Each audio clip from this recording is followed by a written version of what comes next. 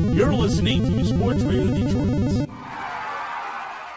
Get the scoop on Tigers today.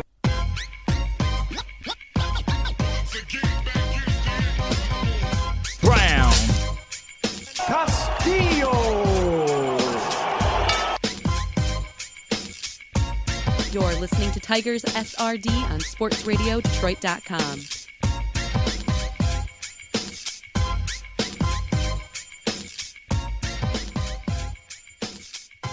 Welcome to another episode of Tigers SRD here on SportsRadioDetroit.com and the Tiger Minor League Report, powered by the Overtime Media Network.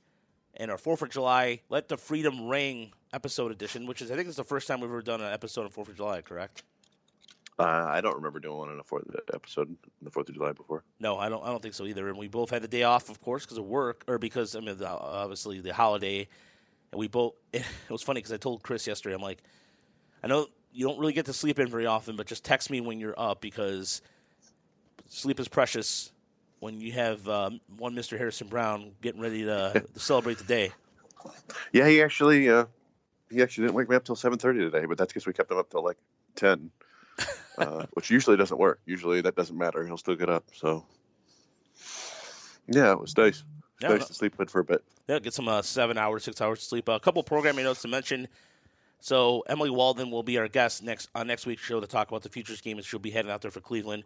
Of course, she writes for The Athletic, and you know her on Twitter as well, at Emily A. Walden. So we'll be having her on next week, kind of talk about that, talk about the Tigers draft picks a little bit. And also, I know that I've been guilty of just not warning people of when we get our spots, but we do have a spot going forward. So we're going to be sponsored by BlueChew.com. So Chris's favorite chewable. I'm just joking. So either you'll be hearing the smooth, delicate tones of my voice talking about boner pills, but we also have a new. We'll also be having a new sponsor, Manscaping, and that starts next week. So yeah, we're all about the dick and balls here. Yeah, there's no debating it. I didn't know there was ball deodorant until yesterday, and now I know. But on a more, much more somber note. Yes. Yeah. Yeah. That's not the greatest segue way to do it, but there's no good, segue into a tragedy. Yes, and Tyler Saggs passed away in his hotel room on Monday night. It was Monday, correct? I don't really remember that. It sounds about right. Yeah. It was. Yeah, I believe it was. Because they had just arrived in Texas. I don't know. But, yeah, he died. They found him the early afternoon that day in his hotel room. Yeah, just a tragedy. What is he, 27 years old? 27 years old, correct. He's been around. It seems like he's been around forever because I think he made his debut when he was like 20 and he struggled with injuries and stuff. But, yeah, he was just starting to kind of pull it together, it seemed like. He'd always struggled with walks. And actually the Tigers kind of beat up on him early in this year. It was his worst start of the year. But, yeah, he was pitching well overall. And it's just, God, just see anybody that age die is just super sad. And, we were all kind of speculating about what happened, but it sounds like it might just be one of those really freak, like Darryl Kyle, I don't know, heart issues. I don't know. I guess we'll find out. But, oh, man, just such a bummer. Yeah, and if you have a chance to see Brad Ausmus talk about him and break down, it was very, very different because let's be honest here. A lot of people in this area have kind of a biased opinion about Brad Ausmus, but to see him cry like that and to see him show emotion like that, break down a manager like that was saying something about him. But, not to say you couldn't say anything about him before, but just I've never seen that before from him. Yeah, he had a reputation for being kind of aloof, and but it's a tragedy, and you're there, and this is a young kid, you're coaching him, and then suddenly he's just gone. Like, I don't know how you keep playing baseball after that, other than I guess it just distracts you, maybe. But yeah, it's just hard to fathom. Yeah, and we've talked before, like the Angels just have this long history of tragedy that is I don't know, it's just one of those coincidences, but man, immediately people thought of Nick Adenhart, who I don't remember when he died, but I think he it was the night he made his major league debut when he got his first win, and then died in a car crash later that night, I believe. And he was their number one prospect at the time, I think. When was that? I feel like that was like 2012, maybe. I have it right here. So yeah, it was. Let's see. 2009. I feel like it was. Yeah, I felt like it was earlier than that. But yeah, he came up and it just kind of happened like that. Really, it was April of 2009. A drunk driver hit him. Yep, killed by a drunk driver, and I was looking back, because we thought of that one, and obviously it's like one tragedy too many, but there are like half a dozen tragedies in the Angels' history, and they're not that old of a franchise. I mean, when did they come around, in the early 60s? Yeah, correct. They were the Los Angeles Angels. They were the second. In order to combat L.A., with the Dodgers going to L.A., the American League decided to put a franchise in L.A., and the Angels were it. Yeah, so I was looking. They had a rookie pitcher named Dick Watts, which, I mean, come on. Yeah. But he came up. He made his major league debut. He was 25 in 1965, and a week later, during a road trip to New York City, he began having severe headaches, and he was hospitalized here in Detroit. And then he was diagnosed with a malignant brain tumor and died after going 1 month later during surgery. So a month after his major league debut, he died of a brain tumor.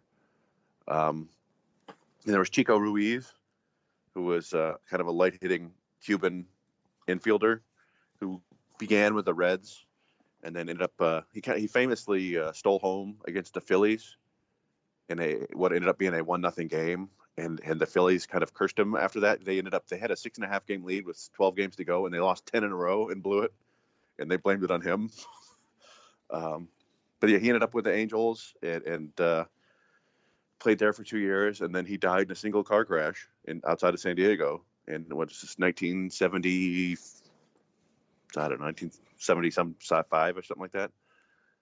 Mike Miley, their number one pick in 1974. He was 10th overall at LSU, where he also played quarterback.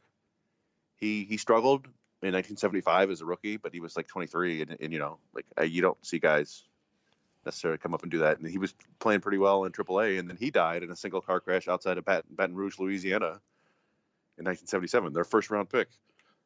And then Lyman Bostock, who was one of the first kind of big free agent signings. He played a couple of years for the Twins and was really up and comer, like hitting for power and some speed and playing center field. He got traded, or not traded. He signed with the Angels. And then in his first year there, after a game with the White Sox, he went to go visit his family in Gary, Indiana, and was shot in the head by the estranged husband of a woman he had just met 20 minutes before. So it's just like, God, one thing after another with this franchise. And then you mentioned Donnie Moore. Yeah.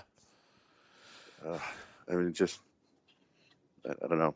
Yeah, the Donnie Moore situation is kind of different in the sense that he did, first and foremost, some of the media and a little bit of his own GM kind of hung him out to dry a little bit, because what people forget about the 1986 game in the ALCS is that the next inning he shut out the Red Sox. The Angels had a chance to win it, and Doug DeSantis and I think it was Bobby Grinch or Greer, excuse me, or I'm saying his name incorrectly.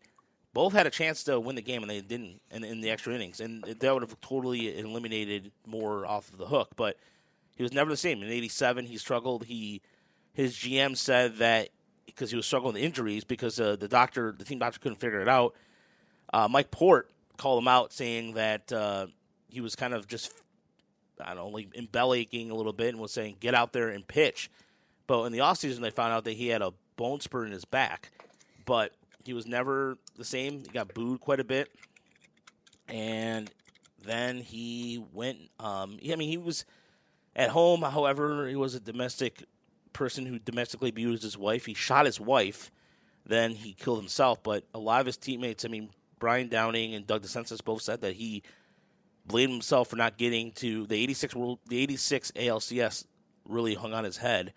And so, but for the Tigers, there was something that people may remember this, people may not. I'm not. But we have some older fans out there who listen, and we take pride in that. And one name might come out there for some people out there, maybe even Tigers History, our friend over at Tigers History, who, by the way, just launched his new website. You want to check that out. But Rob Souza was a Tigers draft pick that was drafted in 1984 by the Tigers in the second round. Made a good debut in Lakeland. He was killed in a car accident, and he was killed on January 8th, 1985. And he was part of the University of Miami when they started rising up a little bit in the College World Series in the 80s. And he was the Tigers' second round draft pick, and he was progressing well in the minors. And so that was I remember seeing the story as a kid, and I couldn't remember the guy's name. And he was the 52nd pick overall out of the University of Miami. So, and back then the Tigers had, like, it was interesting. They had a January draft and a June draft, and it was all really confusing. They even had an American Legion draft, but either way, he was Tigers prospect who passed away in a car accident. So, yeah, I didn't remember him, so that was it's kind of bound to happen. Just the way it goes with cars and so many players. It's just it's always tragic, and I'm still kind of amazed that we've yet to have a major professional sports team plane crash. And I know plane crashes are very rare, but you would think with all the flights and all the, cross your fingers, it never happens. But yeah, I don't know. It's all very morbid. Celebrating 4th of July. Yeah, let's change gears a little bit. Let's celebrate Tyler Alexander's start last night, and it was a start that a lot of people did not expect. To be credited, we didn't, among our Twitter group, weren't really sure what the Tigers were. I understand why, because it was his turn in rotation in Toledo, and I've been watching a lot of Mudhens games because of the Mudhens podcast we're doing, but also just to see what's going on. He got a start that I think was a pleasant surprise to us all. Went 5 innings, 2 runs, both of them were home runs. He struck out 4. He had this turn his back thing, a la Anibal Sanchez. His curveball last night was his strikeout pitch too. And Chris has some advanced stats, and as do I. But I don't know, Chris. He came out there against a free-swinging White Sox team that has a lot of power, which we saw demonstrated in the extra innings part, which I look at my Twitter inbox, and it's like, holy shit, he just blasted that thing. Yeah. Oh, God. Yeah, Moncada. Well, that was a little bit later. But, yeah, I don't know. I mean, we knew a couple things about Tyler Alexander. We talked, he had like a 7 ERA in AAA this year. What was it? 6.23. So he was coming off his 2 starts ago, he had 12 strikeouts, and this last start, 7 strikeouts. So he seemed to be figuring something out, maybe. I don't know. But, we know he's never a guy that, like, wows with stuff. It's a fringe average fastball and fringe average breaking balls. But he throws a ton of strikes, and that came to pass last night. He didn't walk anybody, I don't think. And he was consistently working the edges of the zone. And he got a ton of ground balls to Nico Goodrum at shortstop, who, by the way, looks pretty good at shortstop defensively. Yes. So yeah, he kept him off balance. He was bringing the breaking ball inside or outside, and the fastball inside and outside. And when he left it over the heart of the zone, it got demolished. But he was able to avoid doing that very often. And yeah, I don't know. It was one of those things where, like, I still don't think, I don't know what's there for the future, but I'd certainly be willing to give him another start after that. I mean, it was somebody was pointing out, it was Jed pointed out, he looked better than Daniel Norris, and he did. I mean, like we said, Norris it's a completely different profile. Norris has got a much better slider and theoretically more velocity, even though he doesn't anymore. But yeah, Norris doesn't have the command, and Alexander showed it, at least in that. And to do that in your major league debut was pretty impressive, because he didn't seem rattled at all. Other than he gave him a home run to the second batter, but didn't seem to bother him. You compare that to what happened to Dylan Cease in his first inning. he made his debut in the first game of the doubleheader for the White Sox, and I think he hit triple digits and had a ridiculous curveball, but he could not throw a strike to save his life. Yeah, 5 walks, I think, something like that. 5 walks or something like that. Yeah, and that's sort of what you expect from a pitching prospect, a young pitching prospect, especially one who's got like a big arm. Like if and when Matt Manning makes his debut, I expect something sort of similar, where he's just like throwing way too hard, and like you just can't help it. The adrenaline is just so high. But yeah, Alexander didn't seem phased at all, and it was pretty impressive. Yeah, and in terms of bringing down a percentage a little bit of how he was pitching, he threw his 4-seamer, which was the 2 home runs he allowed. Threw it 41% of the time, a curveball, which was getting his strikeouts on 32% of the time, a sinker 15%, and a changeup, and he threw 1 slider. And I was looking at spin rates, and I mean, I don't want to say below average, but I mean an average 4-seam fastball. Yeah, it was. I think it was average. What was the curveball? Or the breaking ball? It was 2,300. Yeah, it was 2386. So yeah, the curveball or breaking ball was below average spin, but yeah, we looked it up, and the spin rate on his fastball was just about average, or it was 2259. What were we saying? It was right around the same as like John Lester and Tyler Glasnow, guys like that. So yeah, it's not going to be like a secret weapon for him or anything like that, but it's it's better than being a bad pitch, below average. Yeah, and it's the sort of thing where if you're pounding the bottom of the zone and then you throw one up at the top of the zone, you might be able to get that swing and miss. I mean, he only got 5 swings and misses, and I don't think that's going to be part of his game. But we're searching for any rays of hope for the Tigers this year. And as a former second rounder, they drafted him twice. They took him in the second round. It was considered kind of an overdraft. To see him come up and make a solid start is good. It's good for him and good for the Tigers. Yeah, it's good for the Tigers. And speaking of starting pitching, Chris, I mean, the one thing until Norris' start against the White Sox, the Tigers have in the last, their starters have allowed 3 runs or less. I mean, Soto kind of technically and Turnbull don't count technically, but still the starters have held their own. I mean, Soto did what he could on 3 days rest. I mean, Jacoby Jones being one of the best catchers of the year on that, but I mean, Zimmerman was in quote-unquote a pitcher's duel with Max Scherzer in the sense that he kept the Tigers in the game, but Scherzer was just mowing people over as he always does. But still, that was encouraging to get a start by Jordan to hold his own. But the White Sox yesterday showed a little bit, and this kind of segues into Chris's poll they put on Twitter last night a little bit. The White Sox were way ahead in terms of rebuilding. The talent they have among just you look at that White Sox roster, Chris, the up and down, and then you and I were talking about on Twitter. Like I thought the White Sox still need more pitching. I know you like their trio of pitchers, but I thought their bullpen is still some ways to go. But you got Moncada. I mean, even look, James McCann is considering an all-star. I mean, there's something different about James McCann right now, for Christ's sake, and we don't know what the hell's going on with that. And I'm not poo-pooing the guy at all. I mean, but you have Elroy Jimenez. You have Abreu still. I mean, Abreu last night was 2 for 6 last night. He drove in 3. He's done a pretty good job of being this elder statesman among them. And I like Yomar Sanchez. I mean, I think he's not going to provide you a lot of power or not going to be like a world beater or anything. But I don't know. I mean, there's a lot to like about this team. And once they get the pitching figured out, I think they still need a couple of starters to kind of like they're I think in the same position with the Braves where they have young pitchers who are going to take some time to figure out.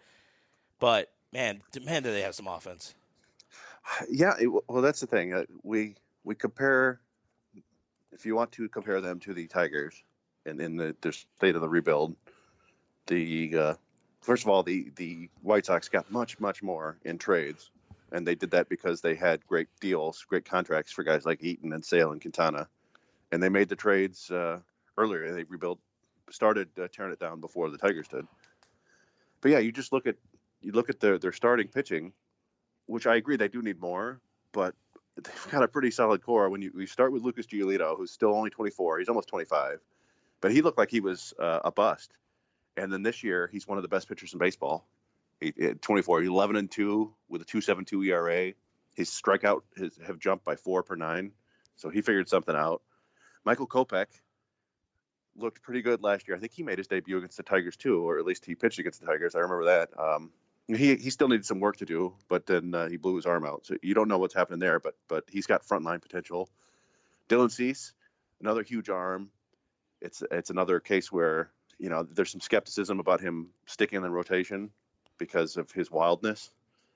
But you throw a guy like that in the bullpen, and you've got a lights out closer too. So, and then they had Dane Dunning, but he went down with Tommy John surgery. So they've had some injuries, but the arms are there, and they still have Ronaldo Lopez, who he's have a terrible year, but didn't he strike out like 14 Tigers early this year? Yeah, I mean that's not terribly hard, but I was gonna say his numbers like in terms of like if you look at his numbers are not. I think on a better team, maybe he would be disguised better. But go ahead, continue as usual. Well, I mean, I'm just saying that's another. Yeah, so he's got a 6.12 ERA, but he put up a 3.91 ERA last year. The FIP was 4.6, so he was getting lucky. But that's another guy with a huge arm that if it doesn't work out, then you put him in the bullpen. See, like the relief stuff doesn't bother me that much because you can find relievers despite what the Tigers' history with Dave Dombrowski and then Avila with their closers. You can kind of cobble together a bullpen, or you can trade for relievers once you have everything else. But so I think their pitching is in a better spot than the Tigers, which is supposed to be the core of the Tigers rebuild. Is Mize, Manning, Fido, Burrows, Funkhauser, Skubal now, all those guys. I think I would take Giolito and Kopech and Cease over the Tigers top trio just because Giolito's already in the bigs and already doing it, But then beyond that, then you look at the position player talent that the White Sox have, and this is where they just blow the Tigers out of the water. It's not even close. So you've got Moncada, who hit a 460-foot home run last night. You've got Eloy Jimenez, who's up. You've got Louis Robert, the Cuban signee. He's 21. He's just demolishing the minor leagues. He doesn't walk much, but he's just an elite speed power talent. You've got Nick Madrigal, who was, I don't know, I forgot where he was picked last year, but he's a guy hitting 300 in Double-A. Was he top 5 pick, right? I believe so. Yeah. It's certainly top 6 or so. Yeah. I think maybe 4th overall. He's not hitting for any power, which was kind of the concern about him, but he looks for all the world like a kind of an elite top of the order guy who's going to hit for average, take his walks, not strike out, and steal bases. He got Andrew Vaughn, who they just drafted, potentially, as a top hitter, and it's just, they've got a lot more. They're a lot closer than the Tigers are, and it's a bummer. The Tigers, they added Riley Green, but you just don't see a lot of impact talent there the way you see with the White Sox. So I'm a little bit jealous. We'll see what happens. We always joke about the White Sox always figure out a way to screw it up, but it wouldn't shock me whatsoever if they're like competing for the division next year. Yeah, we have to get Casey back on Boguslaw, one of our friend of the show, who's a big White Sox guy, knows the White Sox. And speaking of Bummer, by the way, Aaron Bummer. Yeah, there you see where I was going with it. Yeah. And here's an example, Chris, of I think a little bit of instructional talent across the organization, but also finding a gem in the late round. This guy was drafted in 19th round out of Nebraska, a lefty who is really coming to his own, Chris. I mean, he's a guy who they pick his spots when they put him out there, but he's done pretty well so far this season. He's 31 innings, 32 strikeouts, but the key thing too is, I mean, his strikeouts per 9 is 9.2, and he's got a WHIP of .926. But then to mention, Chris, but the way they've been able to bring him on, I mean, this is a guy who they drafted in the 19th round. The Tigers have had a hard time even getting some guys in later rounds that come up and make an impact, pitching wise. Yeah, it's kind of what you want to see when you're in rebuild phase, where a team like you just give these guys chances, and he's coming up and pitching well. And I don't know, man, like the Jose Ruiz kid they brought in, who's got a terrible ERA, and his stats across the board are awful, but he was pumping 98, 99 and just struck out the side.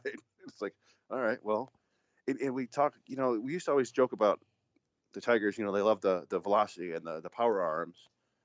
And compared, like, they don't have power arms compared to everybody else in baseball.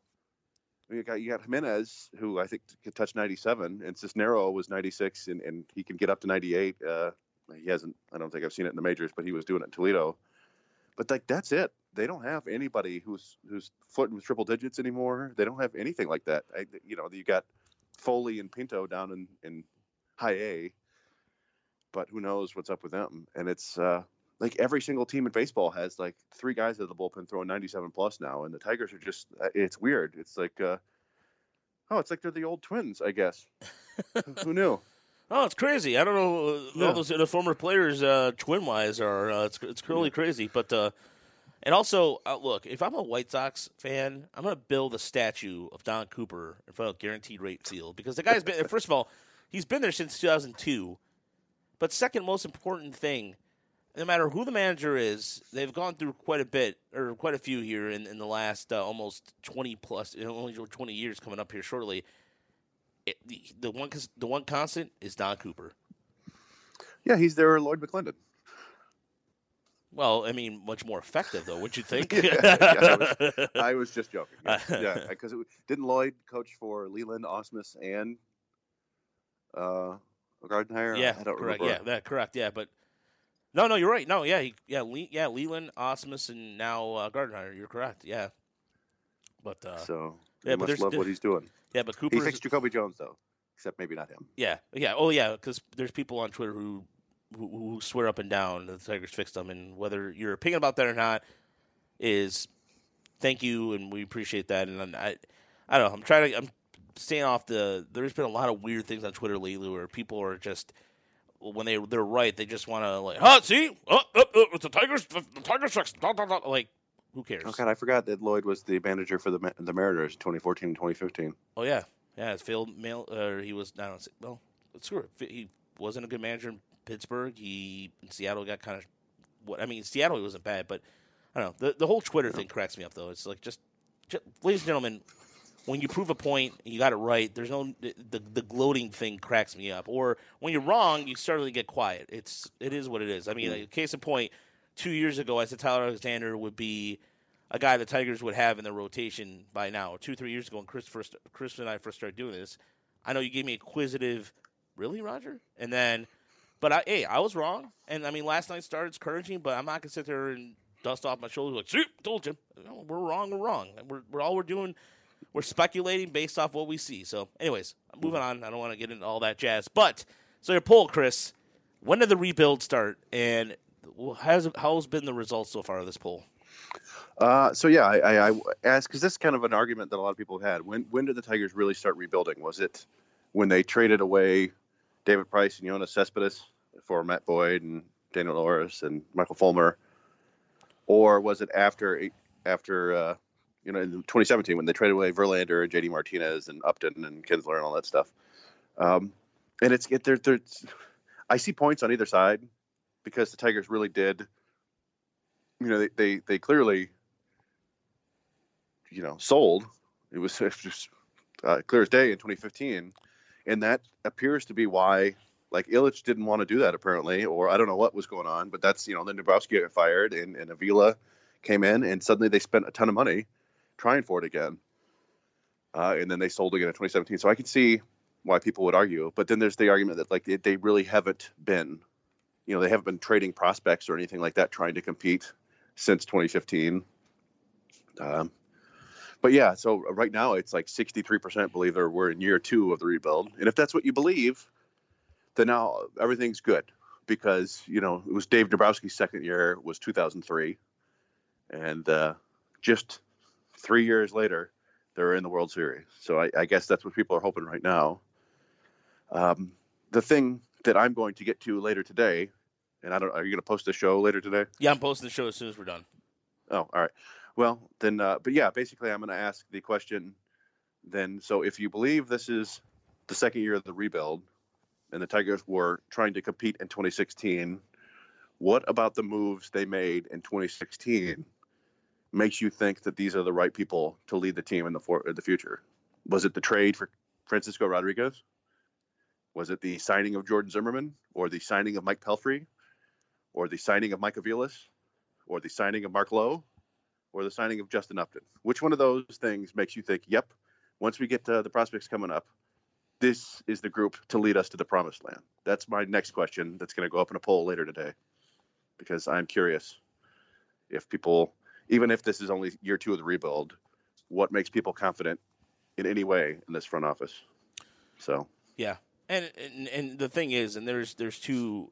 Would you say, Chris? There's 2 different schools of thought about the front office right now on people that we follow on Twitter, because there's one school saying give Avila more patience. He's done a decent job, blah blah blah, and there's other school of thought which I like. I used to be kind of in the middle, like, well, I'm gonna give him more time, but there is nothing to me in the last couple of years, especially some of the drafts that yielded 0 results. And ladies and gentlemen, some of these things that proclamations are grasping at straws. I mean, you could sit there and say, well, the trades led to this, and this is why Jacoby Jones and all that. Stop. Okay? If you look at the infield talent on this roster right now, or on the entire system right now, there is, correct me if I'm wrong, Chris, tell me if I'm wrong. Look at Willie Castro. He's hitting well, but he's got almost 20 years in Toledo. Okay? So he's considered the best shortstop prospect. Wait, almost what in Toledo? What'd you say? Almost 20 errors. 20 errors. Okay, yeah. I thought you said 20 years. I'm like, wait a minute, what? Yeah, no, that's the errors are the big issue. Yep. Okay. That's it. Even if it's like not going to be an issue going forward, it's giving the Tigers an excuse to keep him down there, and I don't think they're necessarily like looking for excuses, although it does kind of feel like that way at times. But yeah, I mean, he's not finished with his development. That's for sure. Yeah. So shortstop wise, that's why we have Willie Castro. Third base. Okay, so I'm trying to say who is their top prospect at third base right now. I'm being serious right now, Chris. I mean, like in terms of who's not minor league roster fodder. Right now, who's their third baseman of the future? Well, you would have to. I guess you'd have to say Isaac Paredes. Assuming that he's not going to be a shortstop or second baseman, he fits best at third base. Although I do question whether the power is there. He's got some pull power. I think he's only got 1 or 2 home runs to the center field or opposite field in the last few years. I don't have to look into it, but I mean that's the guy you hope that, and maybe the power will show up once he gets those gyro balls in AAA and major leagues. But that's where you hope. Yeah. So if Paredes is right there, because I still consider him like a short, like in terms of I didn't know where to classify him, whether it's second base or third. But okay, so yeah, third base is right there. Then but even saying that, the odds of him being anything more than an average major league player are pretty low, and they're pretty low of him becoming an average major league player. It's just the way it is with prospects. So he's not like some future stud, I don't think. Yeah. Yeah, and exactly. We don't know what there. And then second base, we have Cody Clemens, considered the quote unquote second baseman in the future. He's struggled a little bit at Lakeland, but he's been turning on as of late a little bit. And then at first base, no idea. I have literally no idea who the Tigers are going to be at first base right now. It's supposed to be Ray, the kid Rivera. Ray Rivera. Not happening. Yeah, well, it could end up being one of the dudes that they drafted this year. Andre Lipsius played first base, I think, his freshman year at Tennessee. He's been playing second base and shortstop for West Michigan, but people kind of consider him more of a third baseman. I could see him going back to first base. It's the way baseball is now, it's kind of more about positional versatility than classic, like, hey, we need to hide this guy's bat. But the Tigers don't really have any bats to hide. Yeah. So, it could be him. It could be, who knows, maybe their 10th rounder from, I forgot his name, or maybe Bryant Packard, the kid from East Carolina. But yeah, it's not obvious right now who their first baseman of the future is. Yeah, no, exactly. And then catcher wise, Jake Rogers, of course, rounding out the infield. But then in the outfield, right now, I mean, Brock Deffridge is considered up there. I mean, Wensteel Perez going back to short for a second, but he's still at West Michigan. I don't consider anybody until Double-A, until we saw Steve in Double-A. That's kind of like, I think the ground rule should be considered, if that's fair. But then Brock Deffridge, Riley Green. Maybe I'm trying to think of another outfielder out there as well. And I'm trying to think of a left fielder right now who And that's even up in the air, correct? I mean, Well, I guess you're hoping that Kristen Stewart figures things out, and he's your. oh, I'm sorry. I fielder. meant in terms of going forward. I meant in the minors, but yeah, no, you're right. Oh, Yeah. Well, yeah. So, I guess they're not necessarily like dedicated left fielders right now. Like Ulrich Bojarski looks solid as a corner outfielder, but and I tweeted this other thing out the other day. The Tigers just have like they've cornered the market on outfielders who can't walk, who don't walk. They've got like five outfielders, one at every level. Who like Victor Reyes, he's hitting well but not walking. In Double A, it's Jose Azocar, who's hitting well and not walking, and Derek Hill, who's not hitting well and not walking. Although he did have a walk-off homer last night, which was pretty cool. In Single A, you got Brock Deathridge, who's starting to hit well but still not walking. And in Single A, you've got Ulrich Bojarski, who's hitting well and not walking. And then you got Parker Meadows, who's walking but not hitting well. So, yeah, the outfield's an issue. Daz Cameron, not hitting well. He's walking, but also striking out too much and getting caught stealing. And yeah, that's another one where you gotta figure out where you can't put all your hope in Riley Green. Victor Reyes. One guy's not gonna fix everything. No, yeah, Victor Reyes. I mean, he did, by the way, he had a really good throw against the Nationals. Who was up defensively, is sound but doesn't walk any. But all right. We're gonna take a quick break so we can make room for well. Figuratively and literally speaking, make room for BlueChew.com. Make some space for this Blue Chew. Yeah, that makes So Speaking of making space in your pants.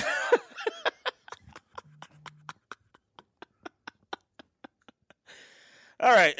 So speaking of Rockets, we're gonna take a quick break, and then after your Blue Chew, we're gonna get into international signings. We're gonna go inside the numbers, do our good, bad, and ugly, and yes, we'll definitely talk about Roberto Campos. Excuse me.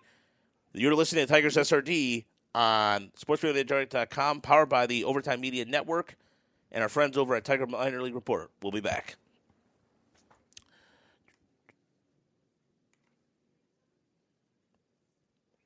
All right, welcome back to Tigers SRD here on SportsRadioDetroit.com and Overtime Media Network and all this stuff. Feeling a little stiff over here. Yeah. Camping out after all that stuff. So, getting back into it a little bit. So before I wanted to go, we'll talk about the international signings first, and the Tigers making some interesting choices at $3 million, and let's talk about the one who came up with the bling bling in the picture, and Roberto Campos. When we talked about that story about a month ago, where the Tigers were tied to him, and then I have that I have that link from the Orlando Sentinel, which I think is him at batting. I think it pretty much is him because he's the biggest kid among these Cuban kids that are out there. And yeah, there is no picture, no scouting report, Chris. And Chris, this is kind of a move of mystery a little bit, and we don't know. We don't even have a scout told me aspect of this all either, Chris. And this just seems like among the other international signings we'll get to, but this one, it's a head scratcher because I feel like the Tigers are trying to be the smartest people in the room with this, going, well, we know more than anybody else, but I don't know, man. Well, yeah, it really kind of threw me for a loop because, so when Major League Baseball had their, the pipeline, they put their top 30 international prospects, and we noticed there were no Tigers on there. But then you pointed out the article where Jesse Sanchez mentioned the Tigers have been tied to so-and-so, but he isn't qualified to make the list or something like that. And it was like, well, what's that mean? Is he 15? What? I don't understand. Is he a highly regarded player? Then, Fangraphs put up their top 40 international players. Tigers aren't linked to anybody. I looked at Perfect Game, had like 125 international players, and only one of the guys the Tigers ended up inking made the list. And so, yeah, he's like this complete enigma, and they gave him $2.8 million, which is one of the bigger signings you'll ever see. It's certainly the biggest signing by them by far in their history for an international player, at least in modern history. I don't know if a long time ago, but so, yeah, it's really kind of strange because the 4 or 5 guys who got higher bonuses than that this year are all, top 20 prospects in their system now, according to Fangraphs. They all have, Like the guy the Yankees signed, he's their number one prospect now, Jason Dominguez. And we still don't know what Roberto Campos is. Like he doesn't make the Tigers list on Fangraphs anymore because I don't think they have any idea what he is. And it's not rare for players on the international market to kind of go under the radar a little bit, just because they come to these agreements with teams when they're 13 or 14 generally, and sometimes they just kind of then they don't go to any showcases. They're only practicing with that team and stuff like that. And that's why people are like, hey, 3 months before the actual signing date, people are like, he's strongly linked to the Yankees. It's because he's already signed with the Yankees, basically. Right. So it's entirely possible the Tigers signed this kid 2 years ago, and just kept him away from everything in the hopes that nobody else would find out about him and nobody else would offer him more money, I guess. But you have to believe that if they're offering close to $3 million, that somebody else out there was going to offer him money. I don't know. But yeah, there's just nobody knows anything. The first scouting report we got was from Tom Moore, their director of international scouting, and said, yeah, he's a big, strong kid with raw power who can hit and shows patience. And so, well, that sounds good, but it's like, I guess we'll just have to take your word for it because nobody else has ever heard of this dude. So it was really bizarre. Pulling a LeVar Burton there. You don't have to take my word for it, reading Rainbow style there. But, yeah, go ahead. I'm sorry, Kurtz. Go ahead. Oh, nothing. No, it was, I mean, we want the Tigers to make these sort of splashes in the international market. It's one of the few areas where you can really get a massive talent. Like the guys the Yankees got, they paid him $5 million, and he would, if the draft were today, he probably would have been, if he were eligible for the draft, he would have been a top 5 pick easy.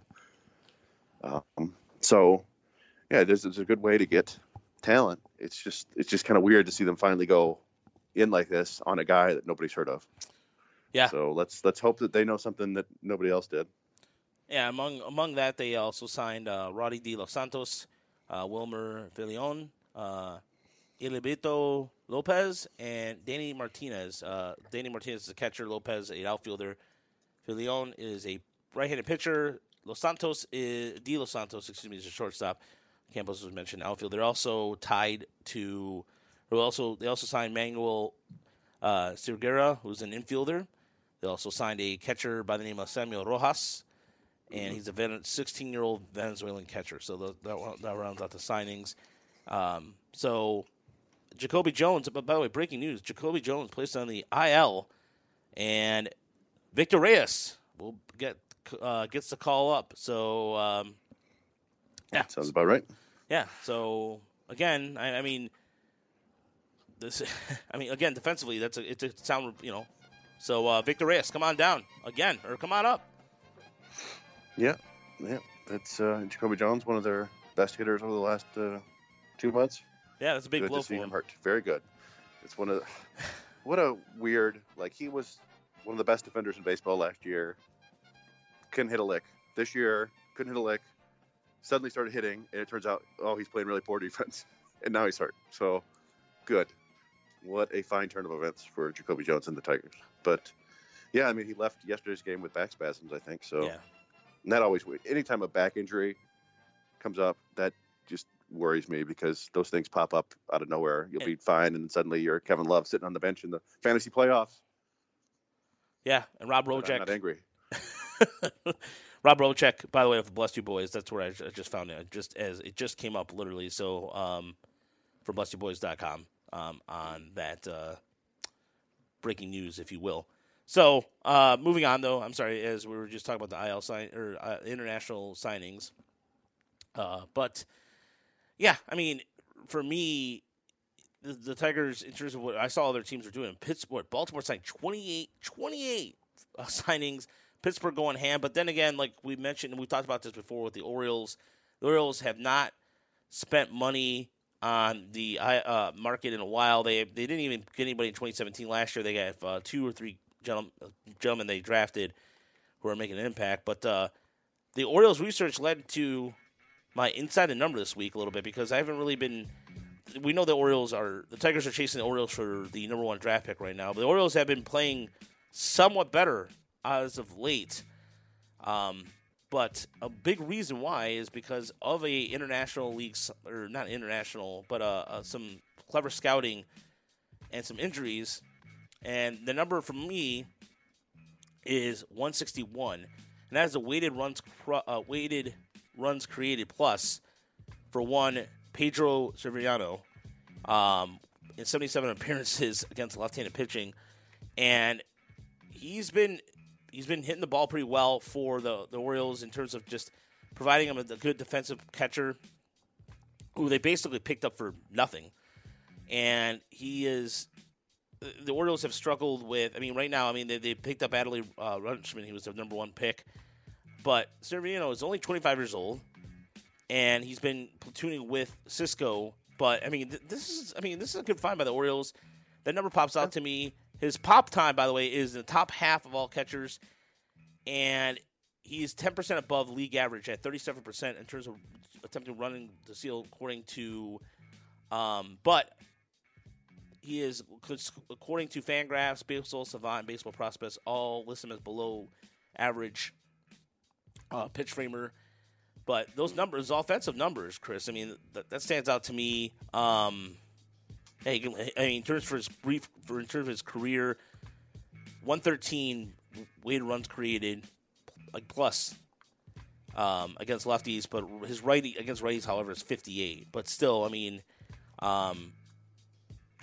putting his walk rates in line too, and he's a guy who doesn't swing much out in the strike zone. So yeah, it's always tough being on the short side of a platoon, when you're only facing lefties. Right. But you can carve out a niche if you're a solid defender, and the pitch framing's not there. But I think you said his arm is fine, and the defense probably overall is okay. So yeah, it's not a bad find for, like you said. Did they trade for him, or did they just claim off waivers from the Nats? They claim off waivers from the Nats. And the Nats, he was a highly regarded pick of the Nats too, I believe, as well. Yeah, so that's you could go ahead and compare that to like the Tigers claiming John Hicks, I guess, who was he played a little catcher and he was okay for a little while. We'll see what happens with Severino going on, but yeah, 9 home runs and not striking out too much, not bad. Yeah, and for the backup catcher. So Chris, what's your inside number this week? Mine is negative 11.85, which is a bizarre random number, but that is Nico Goodrum's RE24 this year, which ranks 156 out of 158 qualified hitters. Now, I bring this up like once a year. So if people are new or don't remember, RE24 is kind of the sabermetric equivalent of RBIs. If you want just a quick and dirty explanation, basically it stands for run expectancy on the 24 base out states, which is just a terrible name, but there's not really a better way to describe it. And basically the idea is there's a certain expected run total depending on or for every mix of base runners and outs. So if you come up to the plate with 2 outs and nobody on base, you're expected to produce like 0.09 runs. That's just the average. And if you come to the plate with the bases loaded and nobody out, you're expected to produce 2.3 runs. So basically RE24 takes those expected numbers, the averages, and then compares them to what the players actually did, and then adds it up. So, you come up with a bases loaded, nobody out, you strike out. That's negative 2.3 runs for you. So that's not good. And yeah, Nico Goodrum has not been good in situations like that. It doesn't necessarily mean you're a bad hitter. Having a high RE24 means you're a good hitter. Like the top 5 right now is Mike Trout and Cody Bellinger and DJ LeMahieu and Freddie Freeman and Chris. The best hitters in baseball have a high RE24. If you have a low one, you could be getting unlucky. You could just be on a really bad team where you have to hit cleanup or something. But and so I don't think this necessarily tells us anything about Goodrum going forward. But if you look deeper, his weighted runs created plus with the bases empty is 110, which is fine. 10% above average. That's pretty good, especially if he's going to be a shortstop. But it drops way down to 59 with men on base and down to 39 with runners in scoring position, which I think these could just be small sample issues. But he's hitting 265 with no one on, 198 with men on, 185 with runners in scoring position. So if it feels like Nico Goodrum has been failing in big situations, you're right. And again, he's like 1 for 17 with men on first and second and nobody out. Like, it's just a really weird I don't think it's indicative of him pressing or anything like that. It might just be a strange thing. But yeah, as of right now, he's the third worst RE24 in baseball behind Leonis Martin, who was cut, and Starlin Castro, who was putting up ridiculously poor numbers. It's negative 20 RE24, which is crazy. But anyway, that's my number. All right. Well, yeah. And here's the thing too. Like you talk about fine defensive shortstop. He has the only thing too about Nico sometimes too is like sometimes when I think he gets a little too stealing bases. He's been picking his spots better with that. Yeah, he stole yesterday. He had a pretty good day, despite that already. He was the second worst recently, so he had a couple of good games. I don't know what the numbers say about his defense at shortstop, and there have been times when he kind of boots routine plays and stuff, but he looks like he doesn't look overmatched or anything like that. He looks like he can get to the balls, and he's got a solid arm. So I just I would love to just see them just play him every day, see what could happen. He's a below average offensive player right now, but he walks and he's got that speed and he's got some raw power, and if he can play a competent shortstop, I'm fine with that. But Jordy Mercer, got to get him time. Yeah. Oh yeah, of course. Yeah, because he needs the reps, right? Mm-hmm. All right. Well, anyways, that's another story for another day, and that is our inside numbers for the week. So, let's kick off. Let's go right into the good, bad, and ugly. As I know, Chrissy, you've been doing position players themes. So, what is your good and bad ugly this week? Because I'm intrigued to see if you continue perhaps the position theme, or you're going to go maybe perhaps team oriented this time. Well, I because I've been doing so much of that position by position and team and so forth, I decided to do all Tigers today. Oh, awesome! Because this is a Tigers podcast. I don't talk about the Tigers that much in this segment, but I figured what the hell. So my good is Nick Castellanos since June 1st. I've been kind of a critic of Castellanos. I think I often call him the worst kind of good hitter. But if you've been watching lately, he looks really locked in, and the numbers back that up. He's hitting 317, 410, 495 since June 1st, which is good for a 143 weighted runs created plus. That's really good. He's still not hitting the ball over the fence for whatever reason, but he just had by far the best strikeout and walk numbers he's ever had in a month in his career. He walked 13 times and struck out 15 times, which is good for a 12.3% walk rate and a 15.1% strikeout rate. And that 0.81 walk to strikeout ratio, by far the best. Before that, his best month ever was 0.55, and that was last September. So, like I said, he seems really locked in, and it seems like a pretty good time for him to discover plate discipline. Would have been nice if he had done that 3 years ago, but if this is real, if he's made a change and is doing something, it's a perfect time for the Tigers because, he's heating up when they might be able to trade him. Not to mention the Brave Scouts were there last night too. Yeah, well, you don't know. They might have been there to see Jesus Colome or whatever. True, but according to Chris Mikowski. But yeah, he said the Braves. I mean, they say Brave Scouts are in attendance. I don't know if they. Scouts are always at every game. So I don't know if it's like, hello, Chris McCoskey of the newspaper. I'm here as a representative of the Braves to scout Nicholas Castellanos. Please leave me alone while I do my work. I'm sure teams are scouting Castellanos, but the White Sox have some pieces too. They're not competing this year, but yeah. And somebody asked us a question. I forgot. It was like, what if we expect any surprises this? Do you remember that question? Yeah. Oh, yeah. We'll get to questions shortly. I did come up this week. Well, I was just saying the one surprise I feel like is that people. I think if they trade in Castellanos, it's going to be for like two low-ranked, low minors prospects, and that's going to be a surprise to some people. But anyway, so yeah, that was my good. My bad is Matthew Boyd in June, which is a bummer because I kind of discovered this as we were doing the trade possibilities for Boyd, that his numbers in June were just not great, at least on the surface. So. He posted a 5.9 ERA and a 5.38 FIP, and batters at 278 against him with 10 homers in 29 innings pitched. The thing was that the good stuff that he's done this year was all still there. He struck out batters an elite rate, 32.8%, which is, I mean, that's like top 5.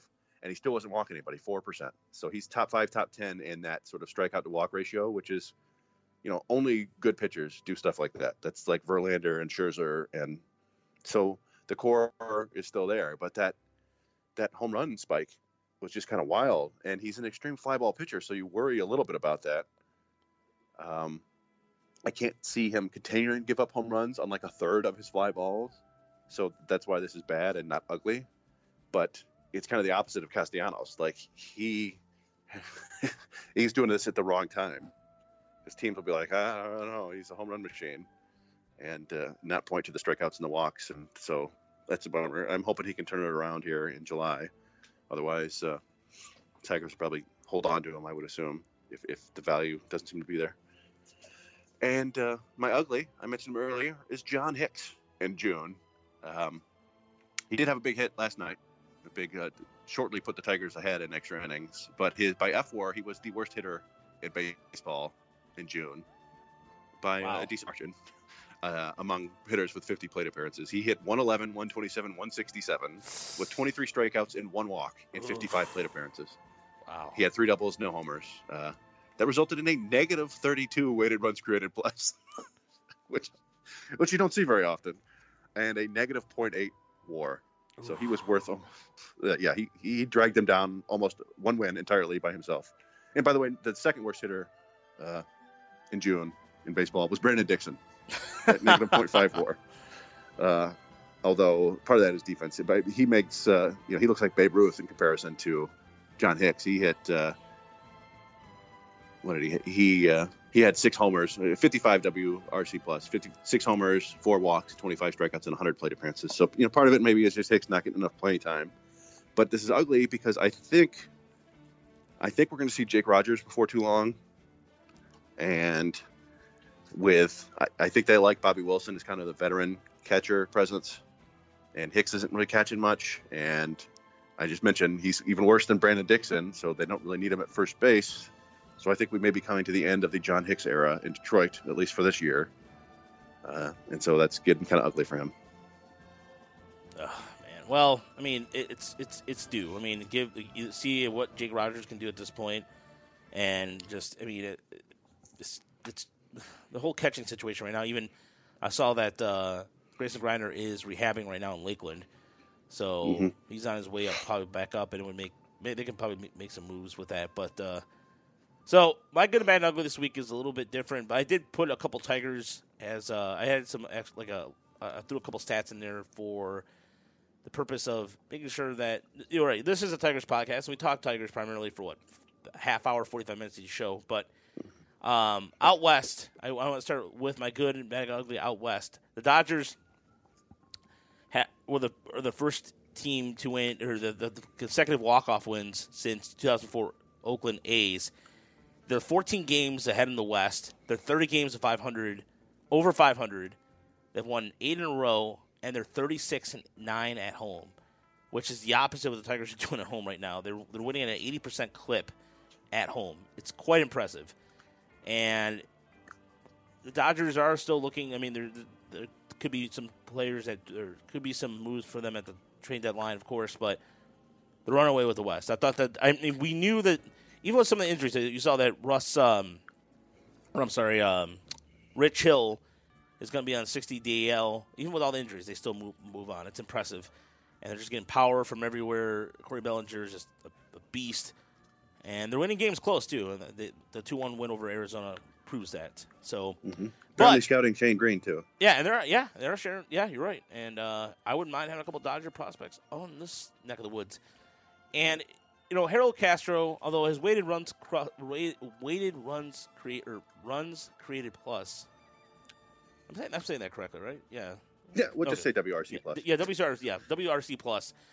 Not really good, but in the last 2 weeks, he's batting .303. His OPS is .606, and his BAT PIP is .435. Yeah, so that's not sustainable. But no, yeah, exactly. he's filling in admirably. He's done far more than I expected him. I never expected him to come up to majors. So yeah, again, Chris, we're looking for silver linings here. Mm-hmm.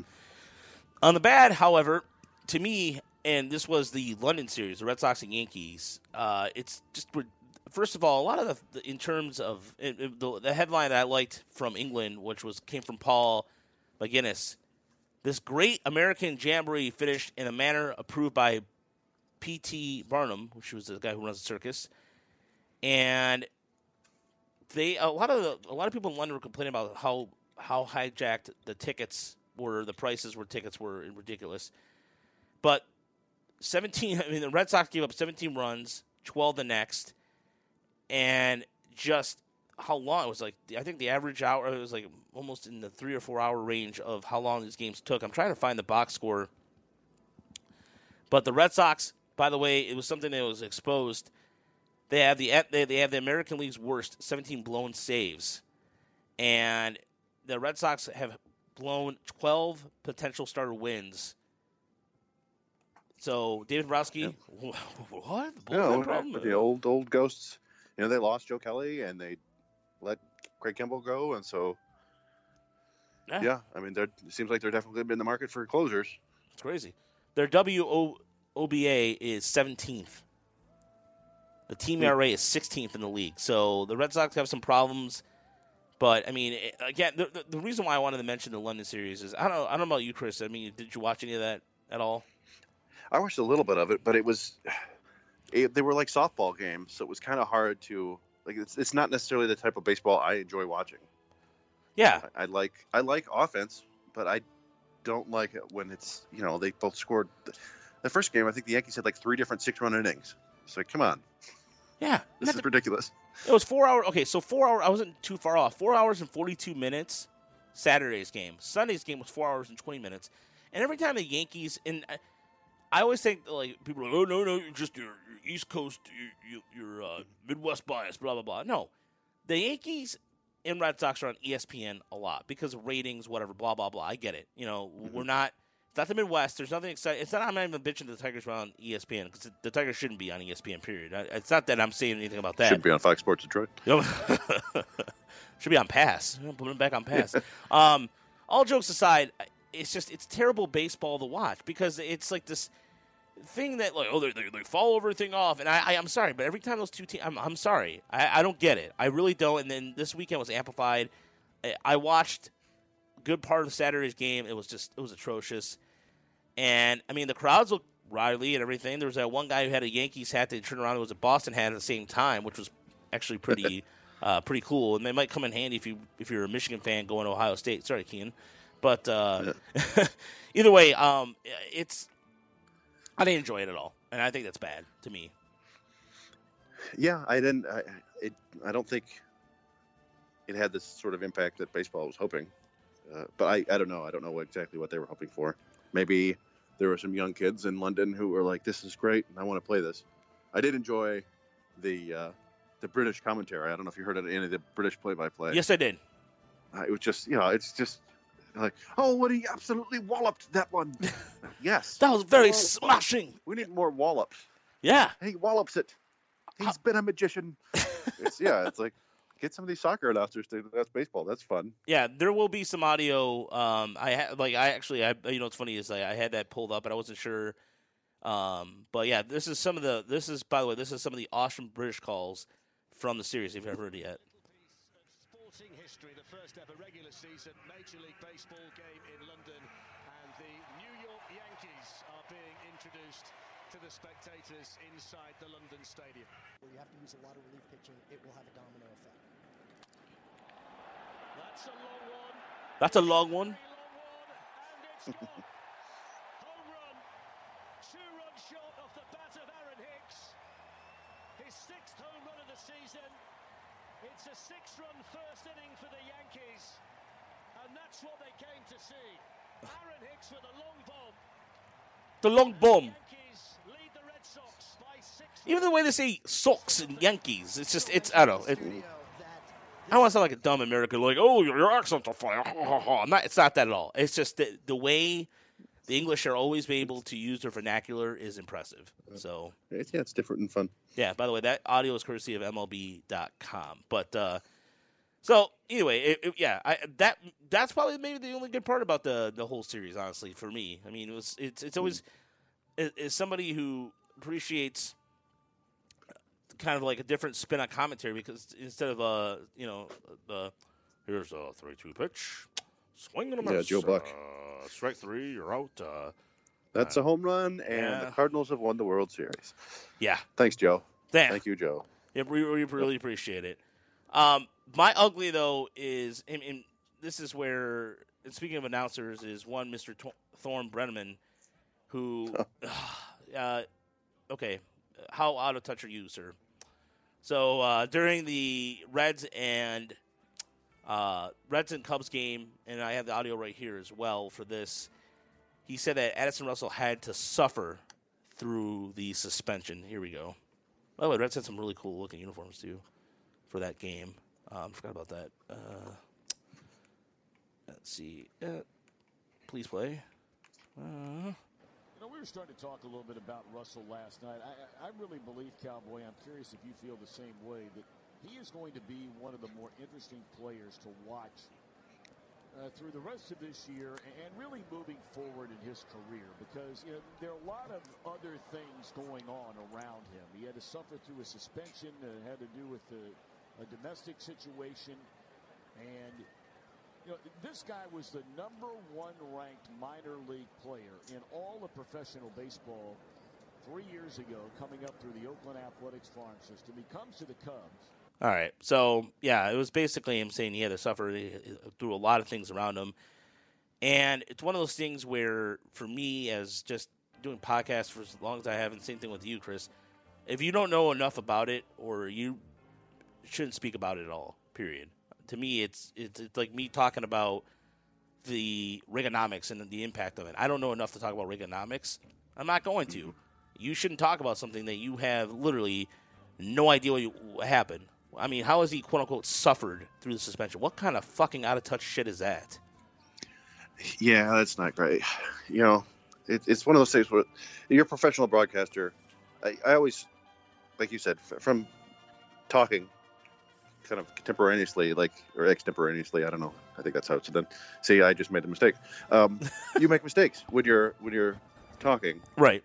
But that, you're a professional broadcaster. You don't want to make something like that, because it reveals, it's not really a mistake. It kind of reveals how you feel about the situation.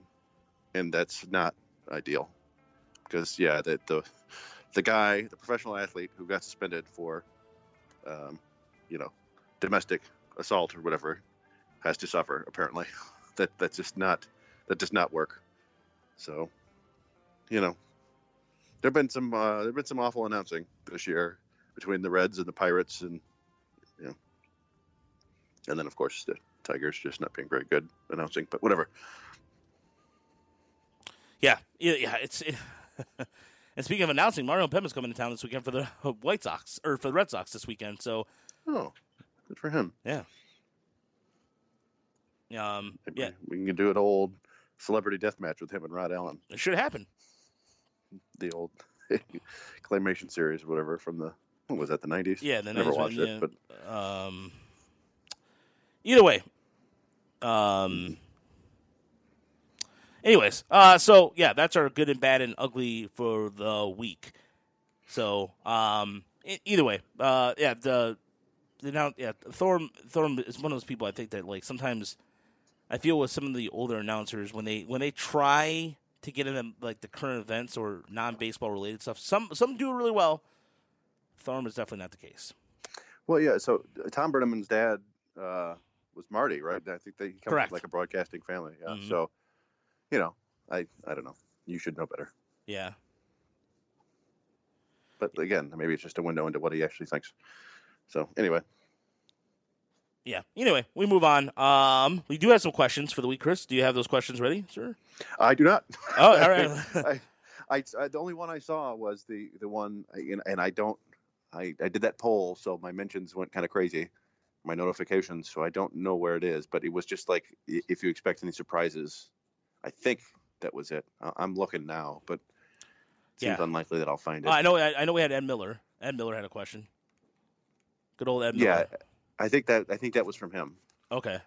Um, I'll look. I'll keep looking. Go ahead. There you go. What's the surprise Tiger trade at deadline, and will the Astros cave for Tucker? I already said, yeah. I don't think the Astros will cave for Tucker. I don't think Matthew Boyd is a good fit for the Astros anyway. In that, yeah, I just don't think the teams work out for the prospects and what the team's looking for. And I think I mentioned earlier the surprise trade. I think will be Nick Castellanos bringing back like 2 rookie level prospects, and people are going to be.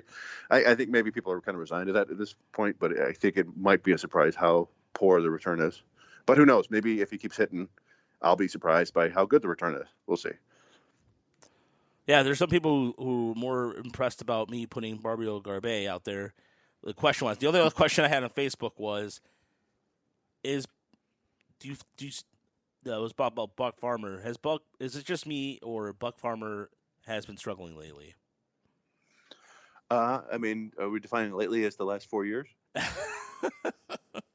Well, I mean, okay. So our Facebook friend Dan was asking about that because he's saying that earlier in the year that Buck Farmer looked like he was changing his tune a little bit. But his numbers look almost identical at this point last year than they were. His whip is 1.50. He's been out there quite a bit, but in terms of he's almost his walk rate's up again. Strikeouts are not there, but yeah, his numbers. I'm looking at them right now. They actually overall in the season, his look better than last year, other than some home runs. And the batting average on balls in play is 363, and he's got more hits. Highly elevated. Yeah, more hits than innings pitched at this point. Yeah, and so, but it seems like they throw him. I got to check to see where he stands in terms of the games. He's been in 37 games, which I'm curious where that is, because it feels like they pitch him just every other day. Yeah.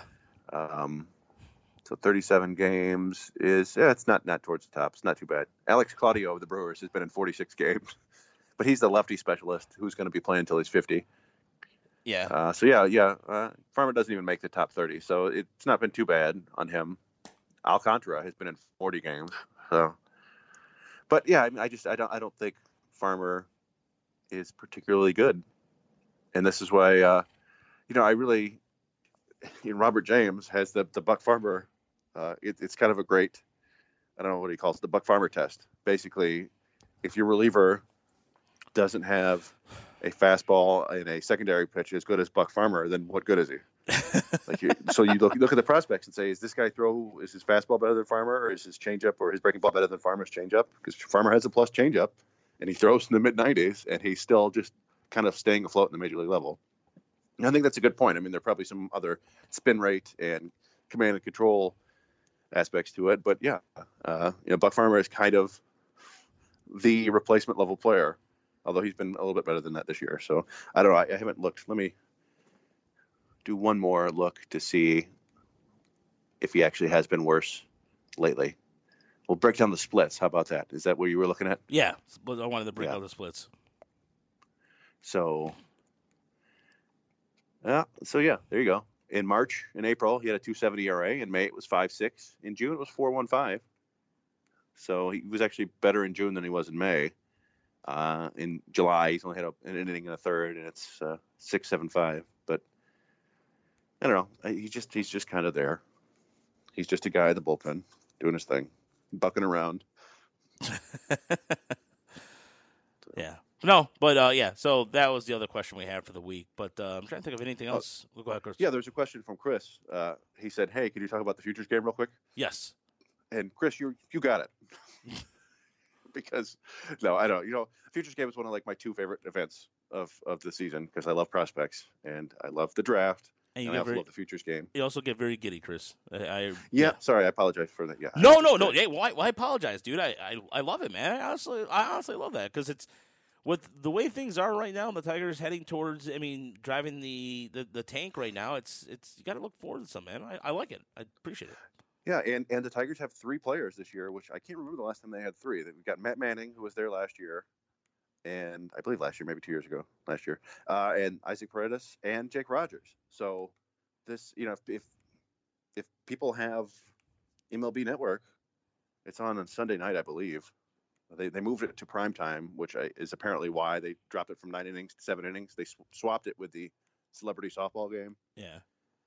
But yeah, so it's a great chance to see the top prospects in baseball play against each other. It's basically, it's an exhibition, an all-star game, but you get to see the best of the best face each other, at least the best of the minor leagues, and it's sort of a proxy for what they'll be seeing in the major leagues. And we're going to get a glimpse of Wander Franco, the number 1 prospect in baseball. We can see Mackenzie Gore and Joe Adell and Jared Kelenic, who some people wanted the Tigers to take last year. He's going to be there. Alec Baum is going to be there, the 3rd overall pick last year. I think Madrigal's going to be there. So all these recent top picks, all these top prospects going out there playing against each other, and it's really fun. It's some guys put themselves on the map. Sometimes, Nick Castellanos won the MVP in his year in the Futures game, I believe. That was in Kansas City. So this one's in Cleveland, and I don't know. I'm excited to see a bunch of these kids play. We could see a lot of them on MILB TV, but still, I think a lot of people haven't seen them, and I'm curious to see who goes out there and blows me away. Really want to see Franco do some good things. Our buddy Dan Hasty told us he was the best prospect he's ever seen in the Midwest League, and that's he saw Vlad Guerrero Jr. and Fernando Tatis, so who's hitting 330 with double-digit home runs and steals, and the best throwing arm from shortstop, and so yeah, there's gonna be a lot of talent, and this year, I don't think this is going to be on TV, but if people are super nerdy like me, Major League Baseball has started a new kind of tournament for the rising high school players. They call it the PDP League, I believe. It kind of replaces what used to be a Tournament of Stars, and it's 80 kids on 4 teams playing against each other for a couple of weeks. So some of the names that we'll hear this time next year is going in the first round. The top high school players like Mick Abel and Dylan Cruz and stuff like that. They're selecting 40 of them, and they're coming up to play an all-star game in the at Progressive Field. I think that's what it's called in Cleveland, right? Yep. So that's it. If you're interested in next year's draft and looking at some high school talent, this is kind of a precursor to what we'll also see the Under Armour game and the Perfect Game Classic later in the summer. But this is going to be kind of like that, and you can watch it streaming on MLB.com, I believe. So if you're a really hardcore prospect person, that might be for you. And guess what? I'm a really hardcore prospect person. So yeah, there's nothing wrong with that whatsoever. So it's a good weekend for me. Yeah. And then there's the Home Run Derby and the All-Star game. Whatever. Who cares? By the way, Shane Green is the Tigers All-Star. Yeah, congratulations to Shane Green. Well deserved. And, Chris, I'm telling you, if the one thing I wanted to add for the All-Star game, if there's one thing, an event they should add that I think would do really well, is they should get targets. And I think they've done this in the AAA game where you hit to a target. And yeah, they do it in the Arizona Fall League. Yeah. There are targets, and you get, points, and there's, hula hoops on the ground. Yeah, that is so sweet. And I think that would be an awesome skill test because the Home Run Derby has never been interesting to me. Even when it was at Comerica Park and how cool that was to have it here, I'm sorry, it doesn't do anything for me. And they've started. You get extra points for hitting at a certain distance. I think over 450, is it? Yeah, correct. Yeah, distance. Yeah, they're doing it all with StatCast. There's no reason they can't do it hey, you're a right-handed hitter, you hit at the opposite field, you get extra points for that or something, just to show some more of the skill. And targets are always fun. Somebody hit a sign a few years back. It was like a 500-foot sign, and they hit it, and they, somebody won a car or something. I forgot what happened, but yeah, that's just terrifically vague. But I remember that being very fun. That he hit the sign. But yeah, more of that. Yeah. Like there was the old baseball game that we talked about in one of our video game shows where you could have home run derbies in somebody's living room. That's good fun. Breaking things. Yeah, honestly, if you could imagine a guy who just hits it right through a ring in left center, just right the ring, the smallest ring possible, and just nettling or kneeling or thread through a needle kind of thing. That would be so sweet. That just rock and jock it up. Yeah, there we go. You know what, man? Give me the old days of rock and jock where you get a 10-point 3-pointer or a 10-point shot. Give me that. Well, and you could.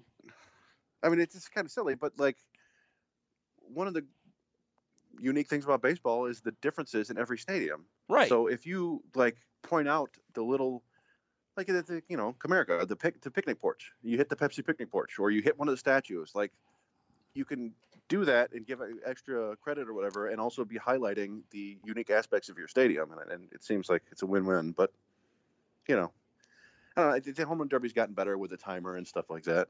It just it's a little bit like the slam dunk contest where it goes through these severe lulls where like nothing is exciting. But they got some good participants this year. I think Peter Alonso's in it, I believe. So that should be fun. Oh, you know what? I thought of an idea for pitchers. What if? Okay, so I think they do this when you're building up your guy in MLB, the show in the old version. I'm not sure. I haven't played the new version honestly, but if they had we'll do his most accurate pitcher. So a pitcher would have to hit certain targets on the catcher mitt, or like not even a catcher's mitt, but like it could be like a colored box. And like the NHL, they did that there were 4 targets on the corner of each net for their all-star skills thing. Like, you could do that with a pitcher. Yeah, so they would have to. So, for example, they hit the bottom. Like, so let's say it's a lefty on a right-handed batter to hit the bottom right corner, where like knee length, like a curveball. They would have to hit a curveball in that spot and get like certain amount of points. You do it like Twister, where you like spin it and like curveball bottom left. Good luck. Yeah, yeah, exactly. That's even better. Yeah, you that's even better, Chris. And then. Like you get a fastball upper right chin level. I mean, but you have to be within between the letters. Good luck. Yeah, it would be kind of fun. They never want to get people hurt, but I don't know. It would be fun. Yeah, but like I said, you have a box and you hit the box color, and that way there's no catcher involved. And this box, you would just see it would be something that would be something where it makes it would hit. The pitch a light would go off. You know what I mean? Like an alarm or some cool sound effect, and it would add baseball. It would add some pizzazz to it a little bit, I think. Yeah. So, but I'm in favor of making things wacky. I keep talking about having a warning moat instead of a warning track, but nobody seems to like that. So whatever. Yeah. I want water in play. I want what I want to happen is like when the old Shea Stadium when the apple would pop up and the confetti would happen. I want more of that. I want when every time it hits a home run, in Chicago they do fireworks. Yeah, the Marlins. I know they got rid of their monstrosity. Yeah, which thank God it was disgusting. The White Sox do fireworks. I think. Yeah, they still do the spinning wheel thing that was from old Comiskey they brought over. Hey, jazz it up. Honestly, you're gonna need it because attention spans are getting shorter. We all know this. And quite frankly, why not? Why not make something different instead of this? But anywho, I digress. Enjoy your 4th of July. Hopefully, the Tigers start at 2. The Tigers do have Matt Boyd going on the hill today at 2 o'clock. So enjoy your 4th of July. Be safe, everybody. We'll be back next week. Emily Walden of The Athletic will be joining us, talking a little bit about her experience with the Futures game. And I'm trying to think of anything else. We'll be back. We'll be. Oh, you know what? First half grades for the Tigers next week because it's going to be the All-Star break. So we'll be talking. Right. So we'll be doing our second annual first half grades. I think we did it last year. Pretty sure. I have no idea. You know what? Whole lot of D's. But yes. So thank you for listening. We appreciate it. And again, thanks for all the comments, feedback we've been getting. We appreciate it. And follow us at Tigers Twitter. On Twitter at Tigers SRD. Follow Chris at ChrisBrown0914. And follow me at Rajcast81. Everybody with the feedback, appreciations. Thank you, Ed Miller. Ray, thank you for listening. We appreciate it. Everybody. We've just the last couple weeks have been great. Last 6 months or so have been great, and we appreciate the back and forth between everybody on Twitter. So until then, we'll see you.